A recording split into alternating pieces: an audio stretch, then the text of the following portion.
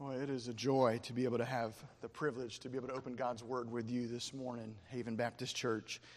I had the opportunity to be able to get to know your pastor just over the telephone, and we had a chance to be able to have a really good conversation, sharing stories and testimony back and forth to one another. And then I listened to his message that he preached last Sunday.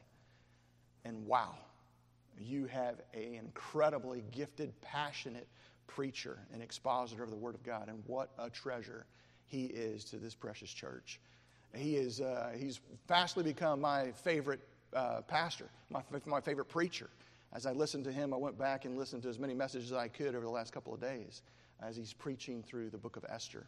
So it is an opportunity that to stand in his pulpit, to be able to have the opportunity to deliver his words is a great joy.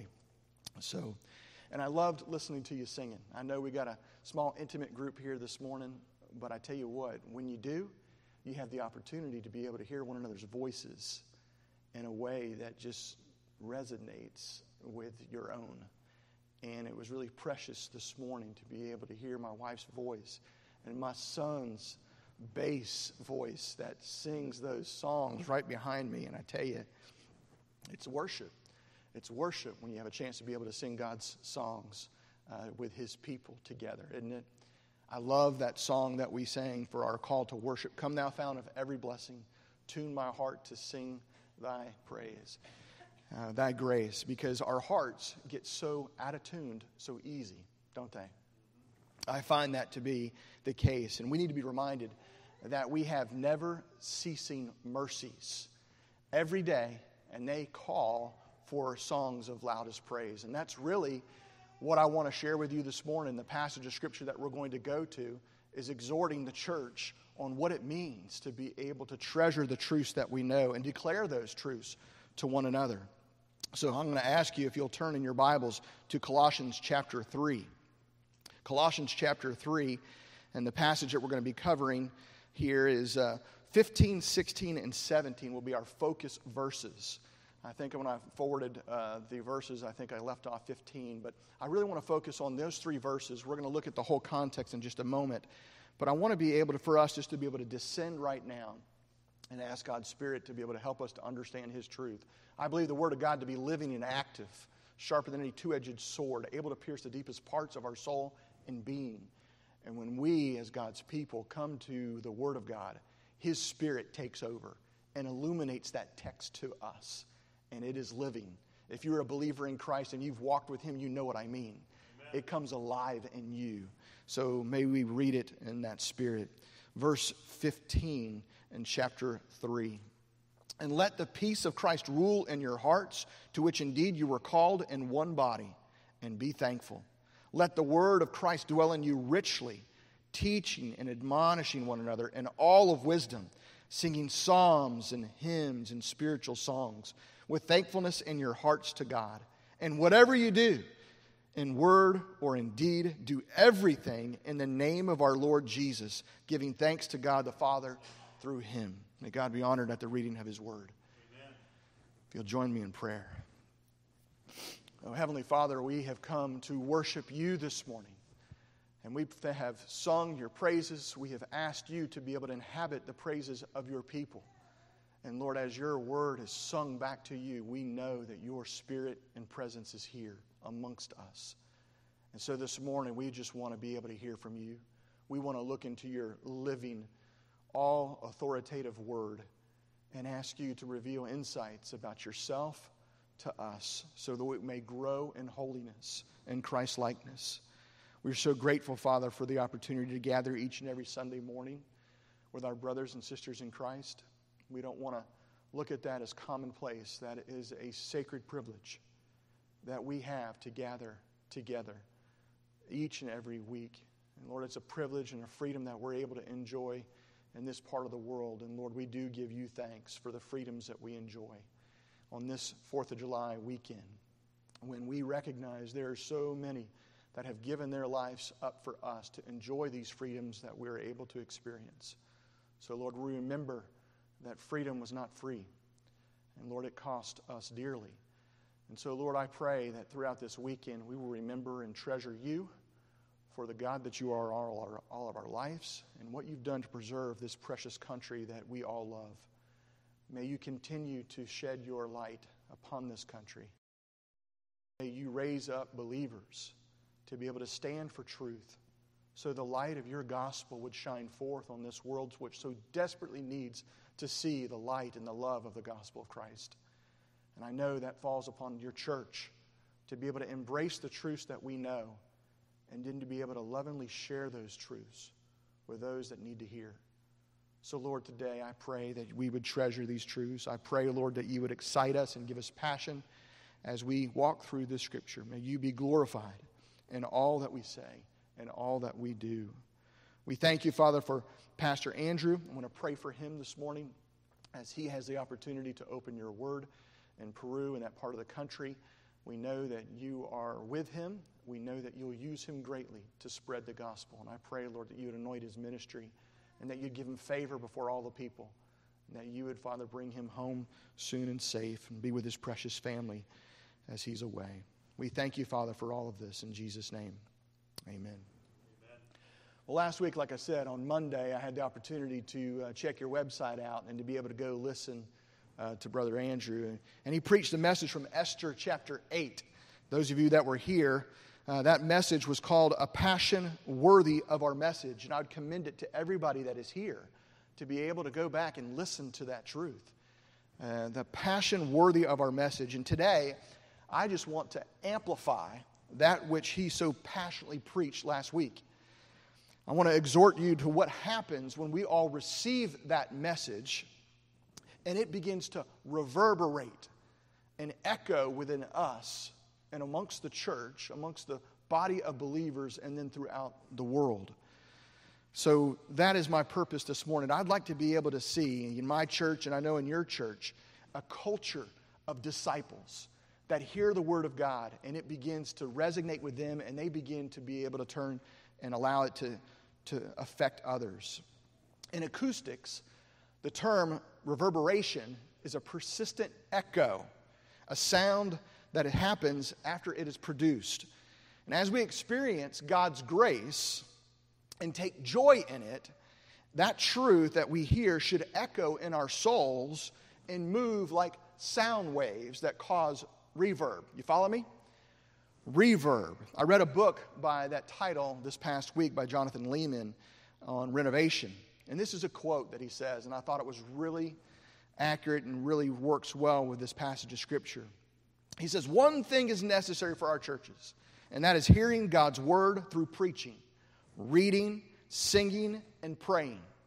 When the word of God is central, it echoes or reverberates out into all the parts of the life of the church. Picture it this way, he says. The Word of God doesn't just sound once. It echoes or reverberates. It reverberates through the church's music, through the church's prayers. It reverberates through the conversations between deacons and members and guests, older Christians and younger ones. God's Word bounces around the life of the church like a metal ball in the pinball machine. But that is not all. It also reverberates into people's homes, into their workplaces, into their families, into their neighborhoods, out onto Facebook, to the internet, to blogs, everywhere else people go. Does that make sense? That's the picture that I want you to have this morning as we go through this text. This reverberation, like sound waves. The gospel is to go forth and continue to do its work in every one of us. We're not just to sit to absorb. We want to be able to reflect and allow those sound waves, those gospel waves, to affect our souls as well as everyone around us. God's message gives life to a church like electricity gives power to a city. So picture that. God's word is to be like that. The message of the gospel is too good for just to be absorbed, once heard. It should move from our head to our heart, down into our hands and to our feet, and it should move throughout our life. The message we have, like the king's edict that you heard last week, is to reverse the curse upon the Jews because Esther's intercession.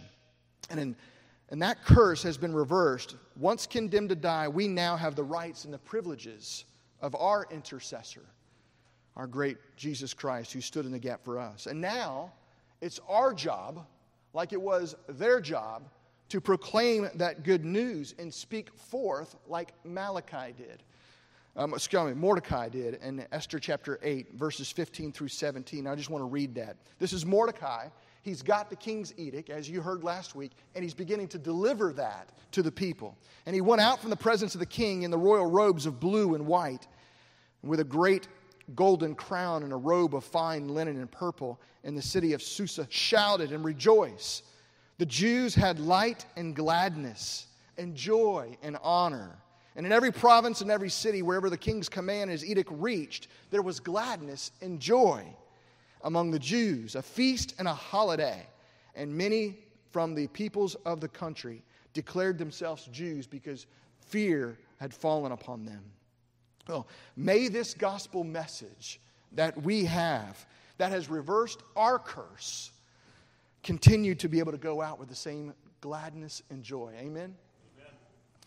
So that is really what Psalm 116 is all about. And Ryan, I appreciate you saying that we're being your favorite psalm, because it is also one of mine. And that is one of the reasons why I picked this psalm. Because this past week, last 2 weeks, I've run to that psalm. It has been my comfort. And it has been something to be able to remind myself, what shall I return to the Lord for all his benefits to me? I will lift up the cup of salvation. And I will tell everybody the salvation that I have in Christ, because it is their salvation. In a world in which everybody is searching for salvation, it is right here in the glorious cup of the gospel. So I will lift it up, and I will call upon him. And that is our job as a church, as a body of believers, to call upon. This is a message that we should be passionate about. Amen? Amen. That was the point of Brother Andrew's message last week. And I tell you, as I listened to it, I was standing up, and I was ready to be able to declare the truth along with him, saying he's right. He's right. This message is worthy of our passion. It's worthy of everything that we have. And I believe the passage that we have here in the New Testament in Colossians is just a way to be able to echo exactly what was happening there in Esther's day as Paul picks it up. So this book of Colossians, I've just started being able to kind of absorb in it and marinate in its truth. And as I've read it over and over and over again, I'm realizing how rich it is and how full it is of Christ language. So I commend it to you. But Paul wrote Colossians during one of his several imprisonments for announcing Jesus as risen from the dead. Can you imagine that? You're going to proclaim what you have testified to, what has affected you, an eyewitness account of seeing Christ, speak to him, and he gets imprisoned for it. Well, he ends this book of Colossians in 4:18, and the way he ends that, if you want to just flip over that to that last verse, it's a powerful verse because he says in 4:18, I, Paul, writing this greeting with my own hand, writing this letter with my own hand, and he says, remember my chains. It's an interesting comment. Remember my chains. And when he says that, he's not looking for pity. He's saying that this message is worth losing your life for, losing your freedom for. That's a powerful message, right? Amen. And he carries this word, this letter, to be able to hit God's people with the same passion. It's addressed to believers that were gathering as a church community in Colossae, modern-day Turkey. Paul had not met this group of believers personally, but had learned of their faith and their struggles from one of the men that had been converted by the gospel under Paul, most likely in Ephesus. As Paul's preaching the word, Epaphras, this gentleman, happened to be there in the hearing of the word. And he heard the gospel. And he heard what Jesus did, and it converted him. And he said, I got to go back, and I got to tell everybody in the city what I have heard from this Jesus. And as he goes back, and he begins to testify, there's a church that's planted in Colossae. And so it's an amazing story. Epaphras is also mentioned in the book. He's 2 times in this book, and he's also mentioned one other time in Philemon. In the first chapter of Colossians, we learn that he is the one who brought the gospel to them and planted their church, as I said. If you'll turn over, if you're open to Colossians chapter 3, kind of turn back and let's look at Colossians chapter 1. And I'd like to be able to get a running start. These chapters are so rich and so full, and I think it would bless your soul to be able to, for us to be able to understand his whole argument. As Paul is writing from prison, as Epaphras is reporting to him everything that's happening in the life of the church, Paul takes his pen and he begins to address these believers, and he says these words. Paul, an apostle of Christ Jesus, by the will of God, and Timothy, our brother, to the saints and faithful brothers in Christ at Colossae, grace to you and peace from God our Father. He says, we always thank God, the Father of our Lord Jesus Christ, when we pray for you, since we have heard of your faith in Christ Jesus and the love that you have for all of the saints, because of the hope laid up for you in heaven. Of this you have heard before in the word of truth, the gospel, which has come to you, as indeed in the whole world it is bearing fruit and increasing. This message of the gospel is growing and it's increasing and it's reaching multiple cities all throughout that part of the world. And he says, it does so among you since the day you heard of it and understood the grace of God in truth, just as you learned it from Epaphras, our beloved fellow servant. He is a faithful minister of Christ on your behalf and has made known to us your love in the Spirit. At the end of this book, in 4:12, Paul commends him to the church. And he says, Epaphras, who is one of you guys, a servant of Christ Jesus, he greets you, always struggling on behalf of you in his prayers, that you may stand mature and strong in the faith, fully assured in the will of God. For I bear witness that he has worked hard for you. So Paul is commending this brother Epaphras, and he's saying, I have watched him. I have watched him pour out his soul for you as a church. He has struggled for you in his prayers, that you would stand firm and strong. And that is his prayer that he's praying for this body of believers. Like I said in the book of Philemon, Paul refers to him as a fellow prisoner in Christ Jesus. And he sends greetings to Philemon on his behalf. Epaphras was probably with Paul under house arrest and making him a fellow prisoner in his companionship with Paul.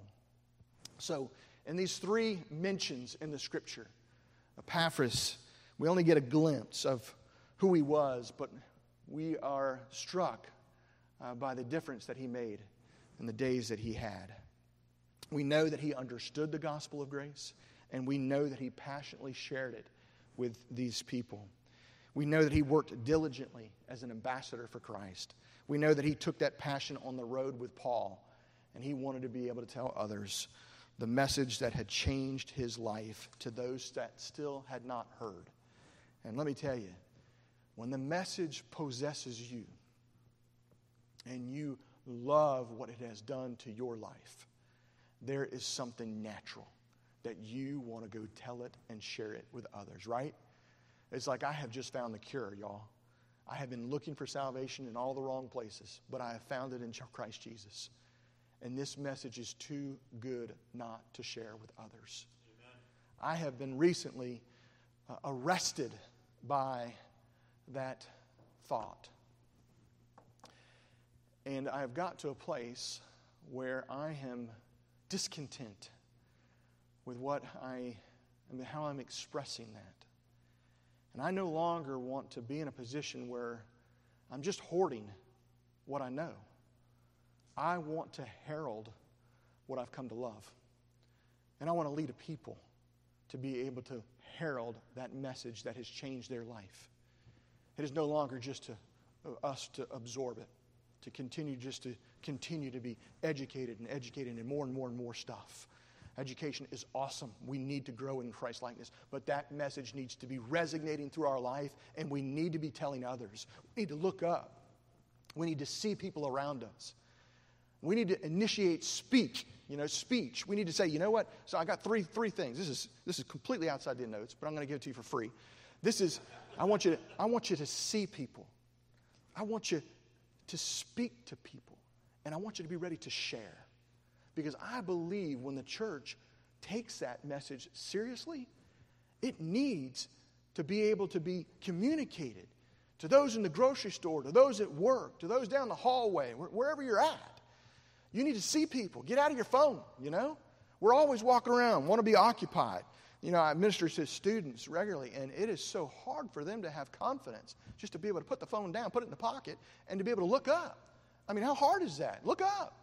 See people and initiate a comment. Say hello, You're walking in the grocery store. How about them? How about that produce? Doesn't that look good? And then all of a sudden, you are in a conversation. My wife does this naturally, and she is a beautiful testimony to me every time we go out like this. People strike up a conversation with her, and I'm like, how do you do this? She's in the produce section carrying on a conversation with somebody, and I'm already all the way in the milk, down there getting milk, and I'm like, what's going on? I come back, and she's in a full-out conversation with somebody. She just does that. People are a magnet to her because she has a yes face. You know what a yes face is? It just looks up and just smiles. She just radiates that, and it's compelling. It's contagious. We got that message, and it should be contagious through our life, right? Yeah. I'm convicted. And I know when believers get to that same idea, it's going to be powerful. It's going to change our community, and I can't wait to be a part of it. I'm so looking forward to what God's going to do. So this message needs to resonate, right? So before Paul moves on to lecture and preaching mode, he opens up with a beautiful prayer for the Colossians. And it's too good to pass over. So look at verse 9, okay? And when we begin to pray for one another, you get into prayer meetings and sometimes we naturally go to and drift to physical things, ailments that we have. And that's good. We need to be praying for our ailments and praying for specific needs that we know. But here's the way Paul prayed for these believers, and I think it's instructive for us. He says, from the day that I heard of your faith, I have not ceased to pray for you. And this is what he asked for. I'm praying that you would be filled. I'm praying that you would be filled with the knowledge of his will and all spiritual understanding and wisdom, so that you would walk in a manner worthy of the Lord, fully pleasing to him, bearing fruit in every good work and increasing in the knowledge of God, being strengthened with all power according to his glorious might, for all endurance and patience with joy, giving thanks to the Father who has qualified you to share in the inheritance of the saints in light. He has delivered us from the domain of darkness and transferred us to the kingdom of his beloved Son, in whom we have redemption, the forgiveness of sins. Amen? Amen. And as he is rehearsing the gospel in his prayer, it happens. You see it happen? It's like liftoff. It happens right in the middle of him calling to mind. He's praying for this people. And as he's recalling what he's praying for, he's recalling the impact of the gospel, the transfer from the kingdom of darkness to the kingdom of his light. And he just goes. And he shoots up almost this exultation and passion. This is where passion comes from.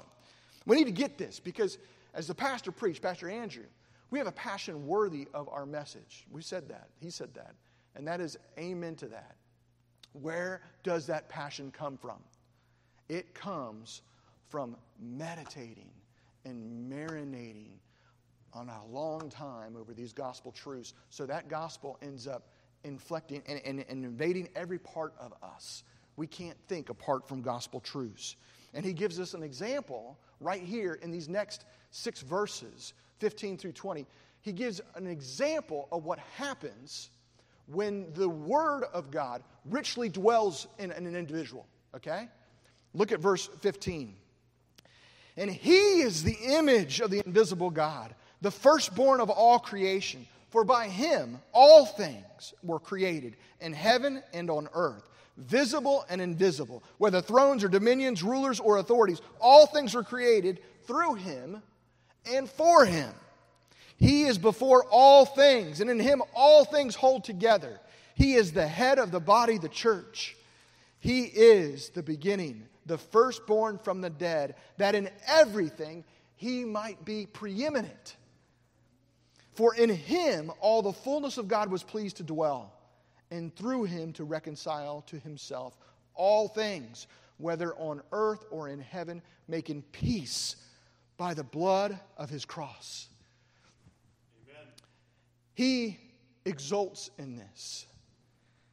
And because of the conciseness and the structure of these verses, some scholars believe that he is quoting from another possible source.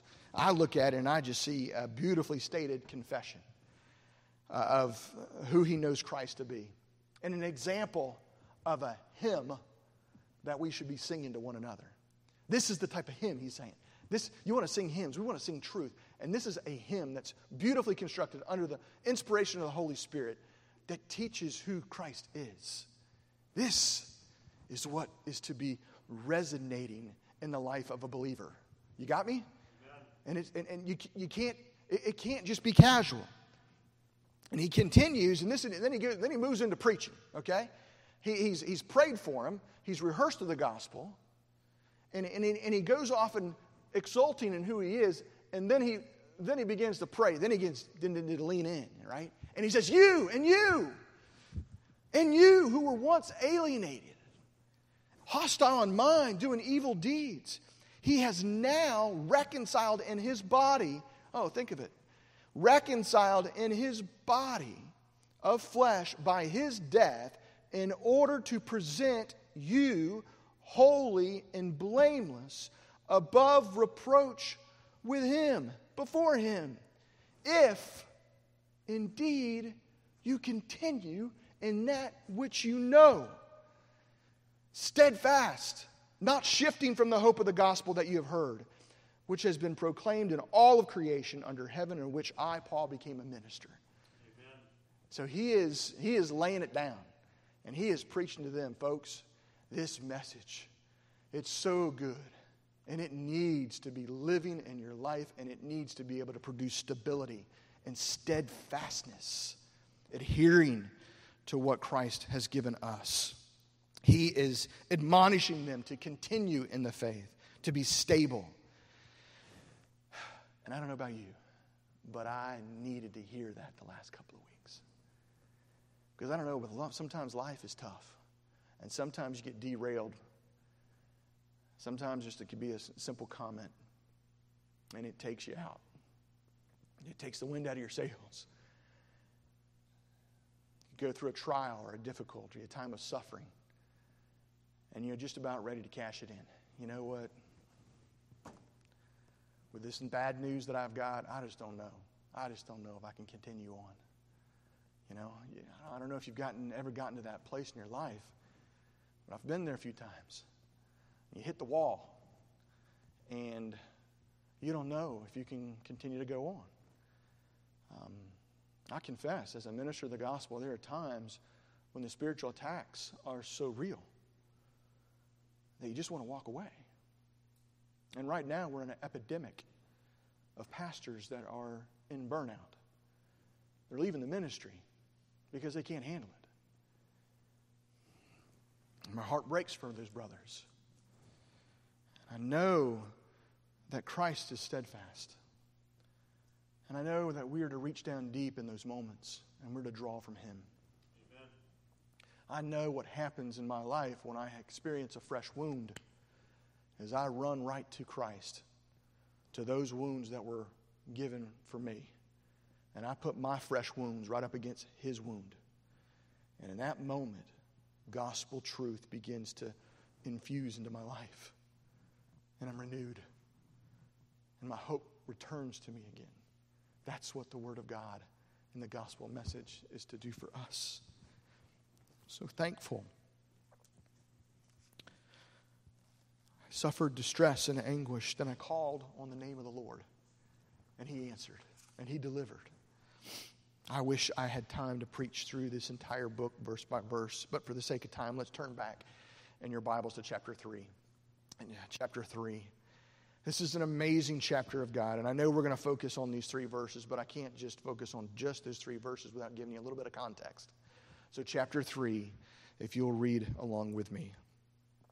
If then you have been raised with Christ, seek the things that are above, where Christ is, seated at the right hand of God. Set your mind on the things that are above, not on the things that are on this earth. For you have died, and your life is hidden with Christ in God. When Christ, who is your life, when He appears, when He comes again, you will also appear with Him in glory. So therefore, put to death everything that is earthly in you. And this is in us. He just says it. Sexual immorality, impurity, passion, evil desire, covetousness, which is idolatry. Verse 6, on account of these, the wrath of God is coming. And these too you once walked when you were living in them. Past tense, right?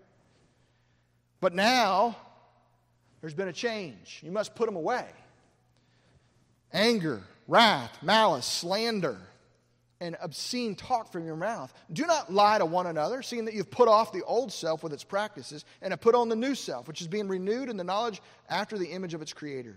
Here there is not Greek or Jew, circumcised or uncircumcised, barbarian, Scythian, slave, free, but Christ is all and in all.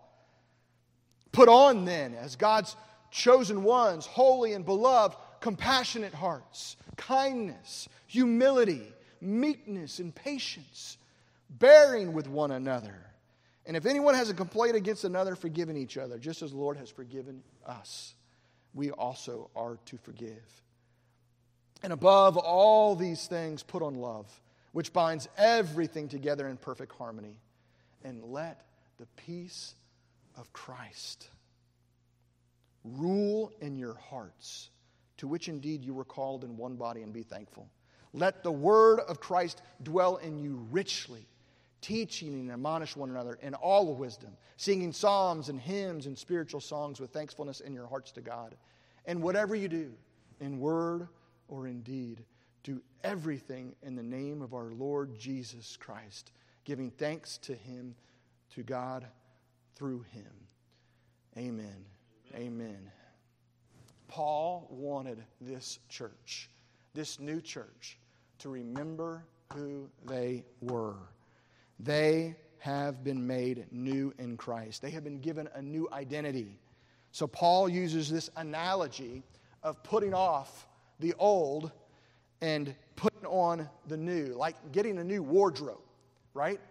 When you get a new wardrobe, you have to throw out the old stuff because the closet is jam-packed, right?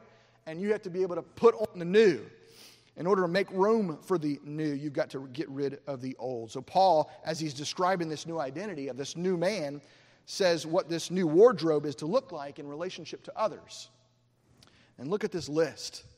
Oh, if we only had this, and our friendships, our family, right? And our community. Look at this list. This is your new clothing. This is what should be evidenced in your life. Compassion, kindness, humility, meekness, patience, forbearance, forgiveness, and above all, love. And if you look at this list, all of these were perfectly embodied by Jesus. Amen? And this is what he says.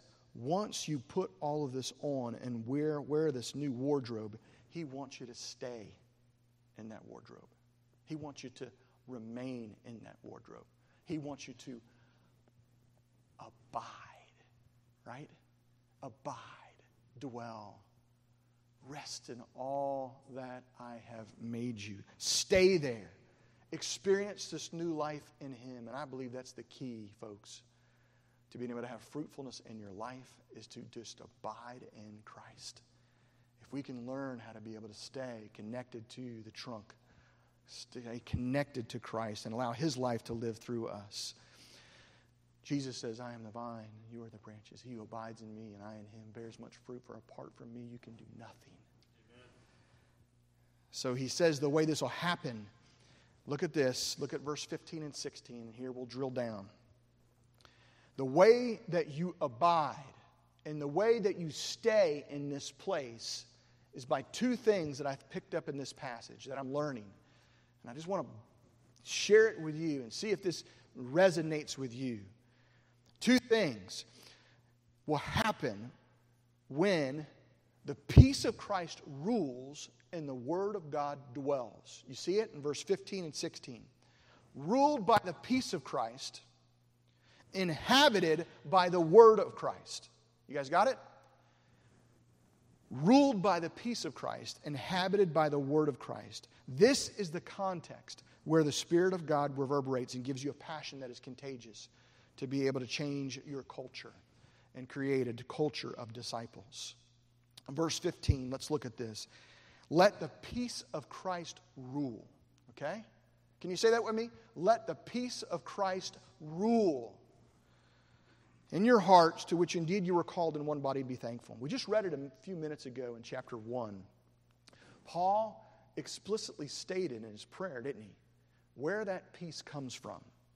It's in verse 19 and 20 in chapter 1. He says, through Christ, in which all the fullness of God was pleased to dwell, and through him to reconcile to himself all things, whether on earth or in heaven, making peace by the blood of his cross. By the blood of his cross, he made peace. His blood is what has covered our sin and continues to cover our sin. Amen? We are not to walk in shame. We're not to walk in condemnation. So we must let the effects of his blood rule us. Church, we got to get this. This word is interesting. I looked it up. Been marinating in this word all week long. I'm saying, okay, Lord, relent. You got to show me. What is the fullness of this word? This is good. You guys are with me? It says the word, as you define it, the word can be understood to direct, to determine, to control, or even to arbitrate. Okay? The word, the peace of Christ is to direct. The peace of Christ is to determine. The peace of Christ is to lead, to control, to arbitrate. And the word picture I want to give you here is umpire. How many of you like baseball? I love baseball. All right? And I want you to think right now with me of the baseball strike zone. Okay? You think about it? The peace of Christ is to umpire, to arbitrate, just as an umpire sits there behind the catcher. And it is his role and responsibility to determine whether that is a strike. Now, we may argue for the umpires because oftentimes you're like, well, what are you looking at, right? But his job and his responsibility is to arbitrate, to determine, is that ball coming into the strike zone? And he has got to be able to focus on that to make sure that he's calling the right strike, right? Or a ball. Well, I believe the peace of Christ here is to do just that. Whatever is in agreement with the umpire's judgment, he will call a strike. You follow me? Whatever's in agreement with what he says that standard should be. Now that we have the peace of God, whatever is agreeable with Jesus is to rule us.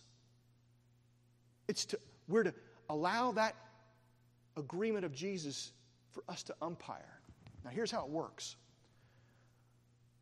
When you're driving down the road and you have some person from out west that pulls in front of you, right? And cuts you off and does something that you don't, hey, we don't do that around here. And all of a sudden you have a thought that you know you shouldn't have. And you get upset and impatient, right? Okay? Now, is that thought in agreement of Christ? No. That's a ball. That's a ball. I've got to let that go. I cannot take it. Now, there are times when those thoughts come at you so quick, and before you realize it, you're swinging away. And it's foul tip, and you're like, whew, foul tip. I've got to umpire my heart, You and I have got to umpire. We've got to be able to let the peace of Christ, won by the blood of Christ, umpire what we take in. Right? You follow me? The peace of Christ is to umpire whether or not we dwell on something or not. And we got to be able to see the zone. We can't allow stuff that's not meant for us to stick, right? We got to call it out.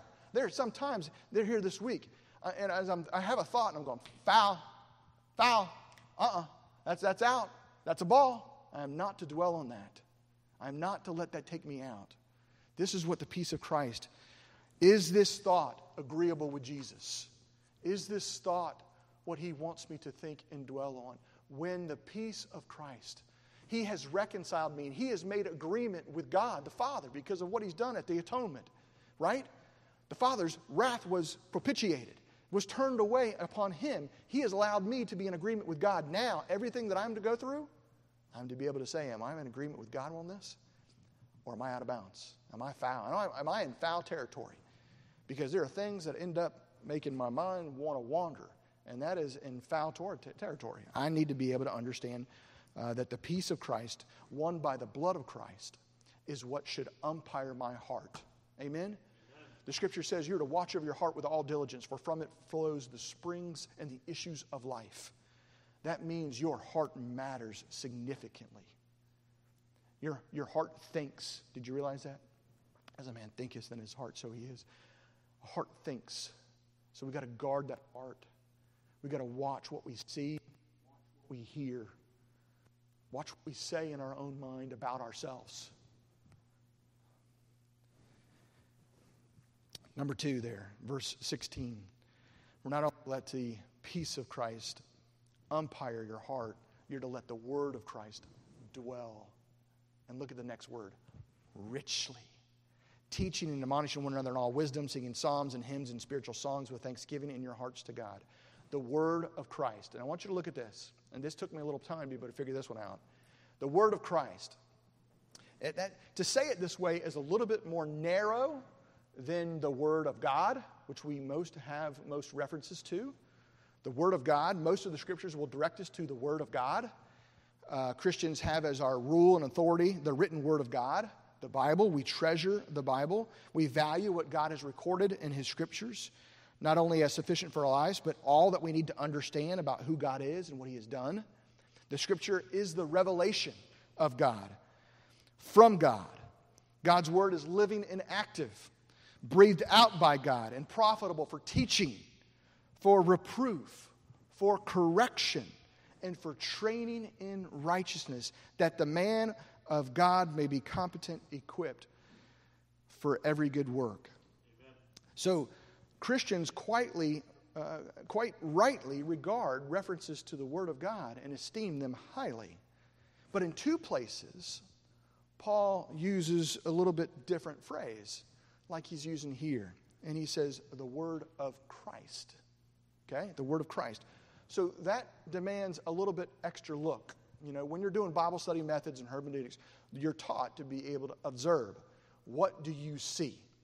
That will make you a good Bible student of asking that question and always asking questions of the text. There's something here that is a little bit different. So I'm going to look at it and I'm going to take it and I'm going to try to be able to find out where are other places it's being used. Well, as you look at the Word of Christ, it's also used in Romans chapter 10, verse 17. Paul says, faith comes by hearing, and hearing through the word of Christ. Faith comes by hearing, and hearing through the word of Christ. This is at the end of a series of questions that he has asked about the progress of the gospel. No one can believe unless they hear.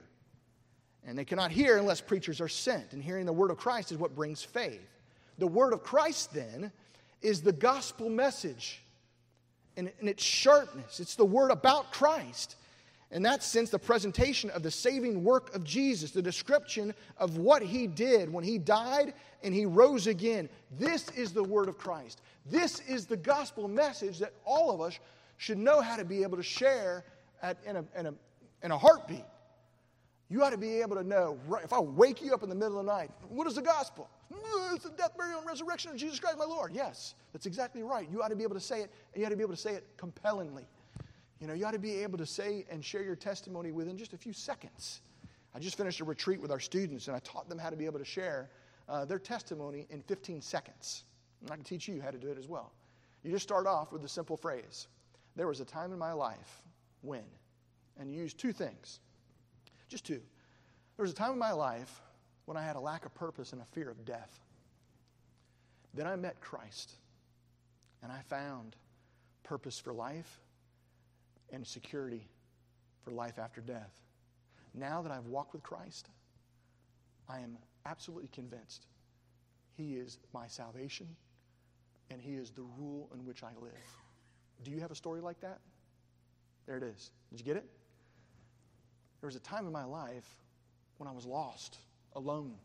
I met Christ and I found a friend, a redeemer. Now that I've met Christ, I'm telling everybody I can. Do you have a story like that? Boom, 15 seconds. It's easy for us to do. In church, we got to learn it. So that when we come back, we're seeing people and we're speaking up, and then the Lord maybe opens opportunity to share. We ended up there. There was a time in my life, and bam, and you go right through the gospel. And that is the power of God unto salvation. I hope you know it and are ready to deliver it when needed. This is the gospel message, and look at this word. It is to dwell, okay? This is the word dwell. Anything fire off in your head for the word dwell? This is a rich biblical word, right? This is God's purpose to dwell with His people, right? You remember in Exodus, this was His message that I want to dwell with my people. So therefore, I'm going to instruct you to build a tabernacle. And I'm going to come and I'm going to live among you. I want to live where you're at. I want to dwell where you are at. God taught the people incredible things. It says there in Exodus 25, let them construct a sanctuary for me that I might dwell among them according to all that I'm going to show you as the pattern of the tabernacle and the pattern and its furniture. So you shall construct it. In John chapter 1, and I woke myself up the other night quoting this verse. It's in John chapter 1. John chapter 1, in the beginning was the Word, and the Word was with God, and the Word was God. And verse 14, and the Word dwelt among us, and we beheld His glory, glory of that of the only begotten Son. The Word became flesh and dwelt. The same word that Paul's using here, dwell, he says the Word of God dwelt among you, okay? And as you see, this word is such a rich word.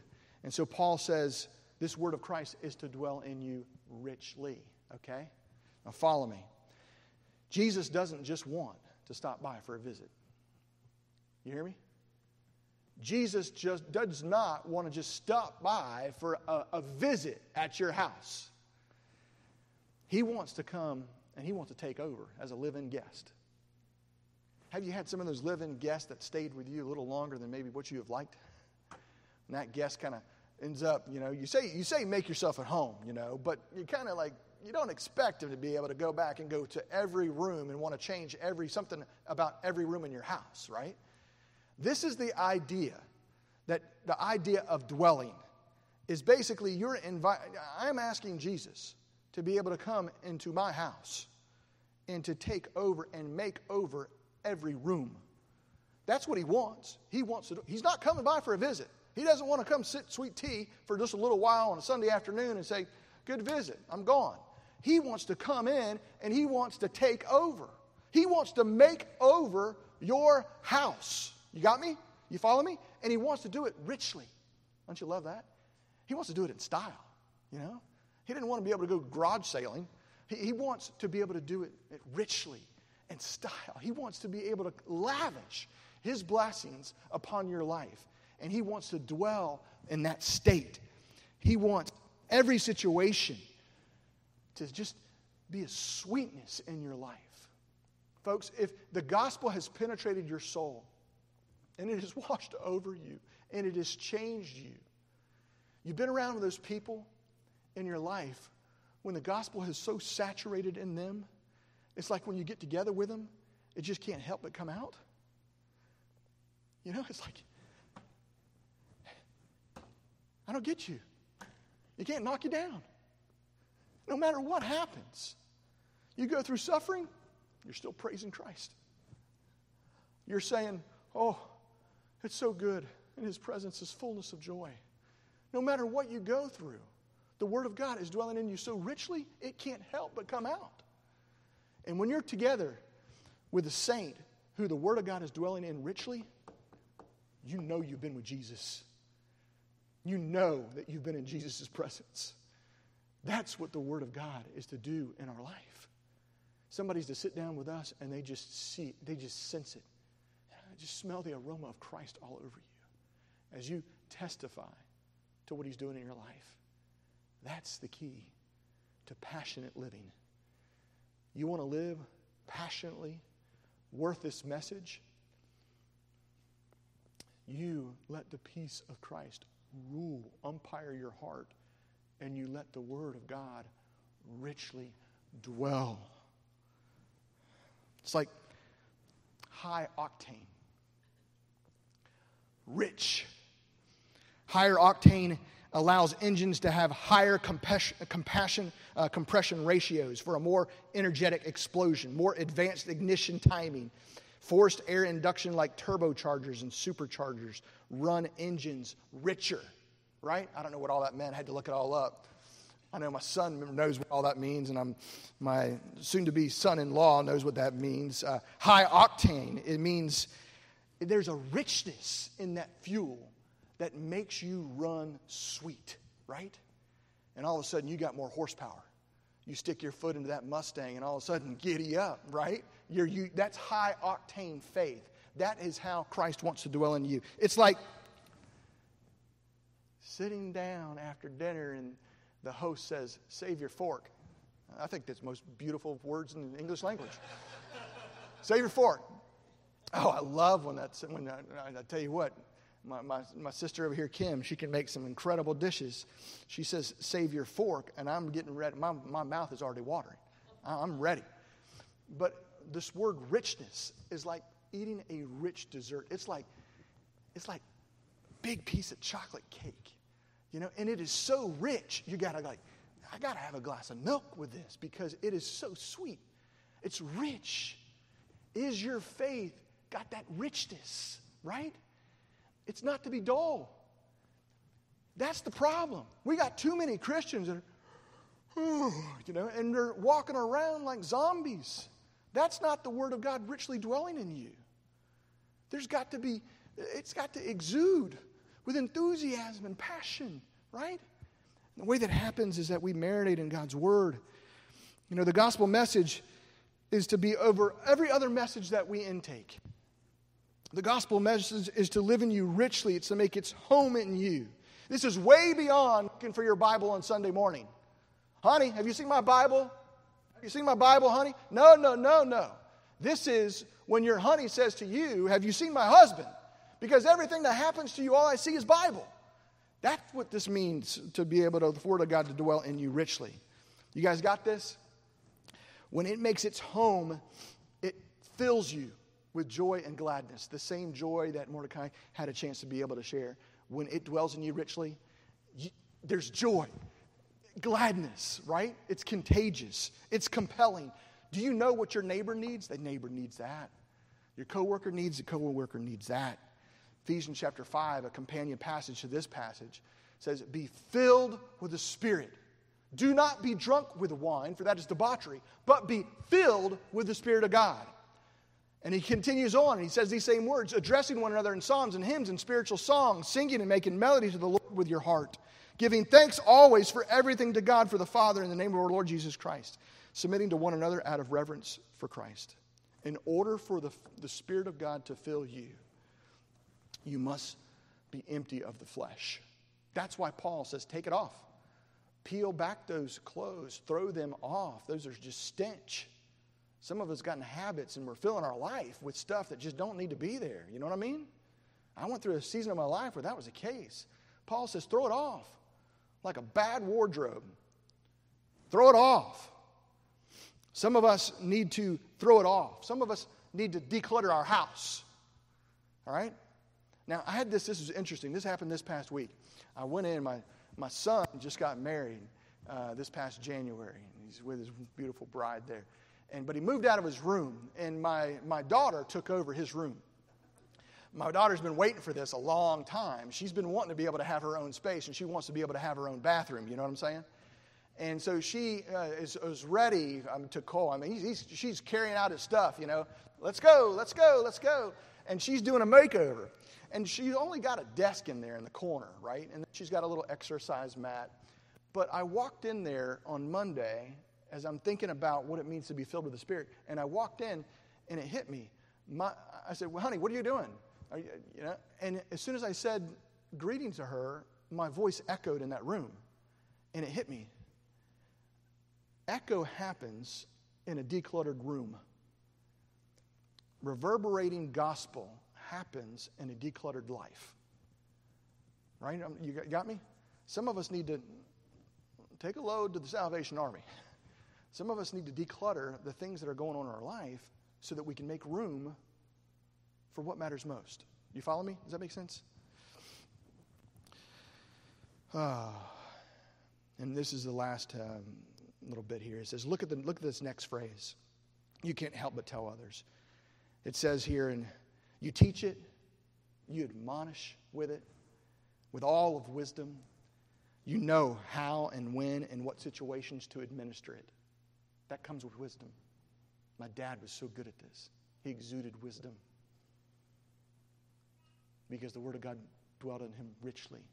You could sit down with him and present a tough situation, and he would just listen, and then he would speak. And when he spoke, it just was like, yes, that's right. That's it. That's it. That's what wisdom does for you. You know how to appropriate it. You know how to administer it. And this is what the Word of God is to do for us. When you're with someone that has Jesus dwelling in them, it just exudes wisdom. When the peace of Christ rules us, when the Word of God richly dwells in us, it changes your emotions and it brings deep joy. And that's what the next phrase is all about. And look what happens. You sing it. You see that? You sing it. Just like we've sung this morning. You sing it. You sing psalms. You sing hymns. You sing spiritual songs.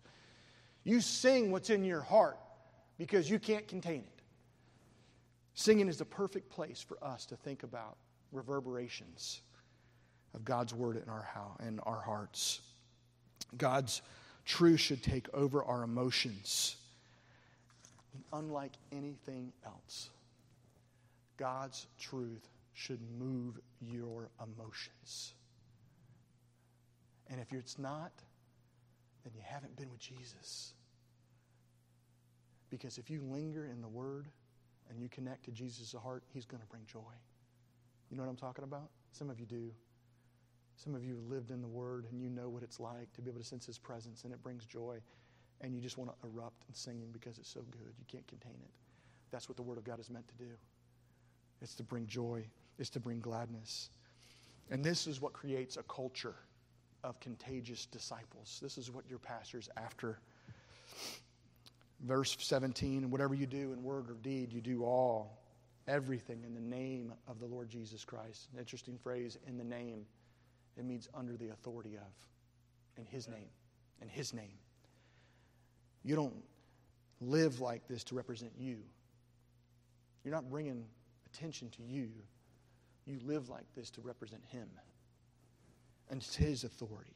Now, everything you do is because we have a new name. Now, everything we do is to represent Him. Amen? When the church of God, it's all of us, are ruled by peace, umpired by the blood of Christ, indwelt richly with the Word of Christ, acting in the authority of Christ, His Spirit will reverberate in and through your life, creating a culture of disciples that will be compelling. Amen? I close with your pastor's words. May our message go out because our God is worthy. He asked the question, do we have a passion for the lost, church? He said, be willing to risk again and again and again and step out in faith. Man, that rang my bell on Monday as I'm listening to His word preached. Be willing again and again and again. You're going to get knocked down? Yeah. But be willing again and again to step out in faith, to trust Him to fill you. Keep going. Your discipleship and my discipleship is not finished until we see Him face to face. Amen? Let's pray. Heavenly Father, we are so grateful for this incredible message that we have to be able to declare to You. And I pray, Father, for my brothers and sisters in Christ here today. I pray that You have so filled them with joy and gladness over the redemption that we have in Christ. Lord, I pray as we have worked through this text that we would go away and we would look for ways to umpire our heart according to your peace. What is consistent and agreeable with you, we would allow the only of that for us to meditate on. And that, Father, you, as the Word of Christ, that Jesus would be the one who would dwell in us richly and take over, make over every room in our house with your spirit of grace and wisdom. Lord, if there's any here that do not know you as our Lord and Savior, I pray today they would call out to you in their distress and their lack of salvation. They would call out to you, the God of salvation, their rock and their refuge, and they would declare themselves in need. I pray that they would tell somebody that they're with, I'm in need. The Spirit of God just hit me like a ton of bricks, and I'm in need. I'm in need for a fresh work of God in my life.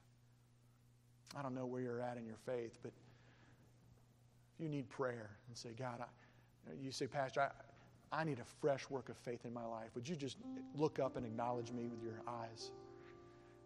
I need a fresh work of God in my life. I need a fresh work.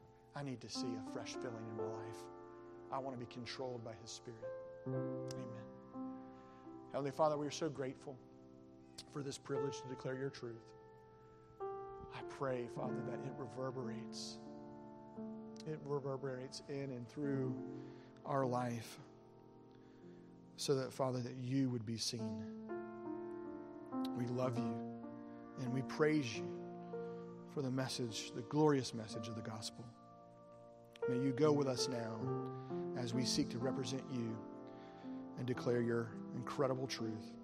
In Jesus' name we pray. Amen.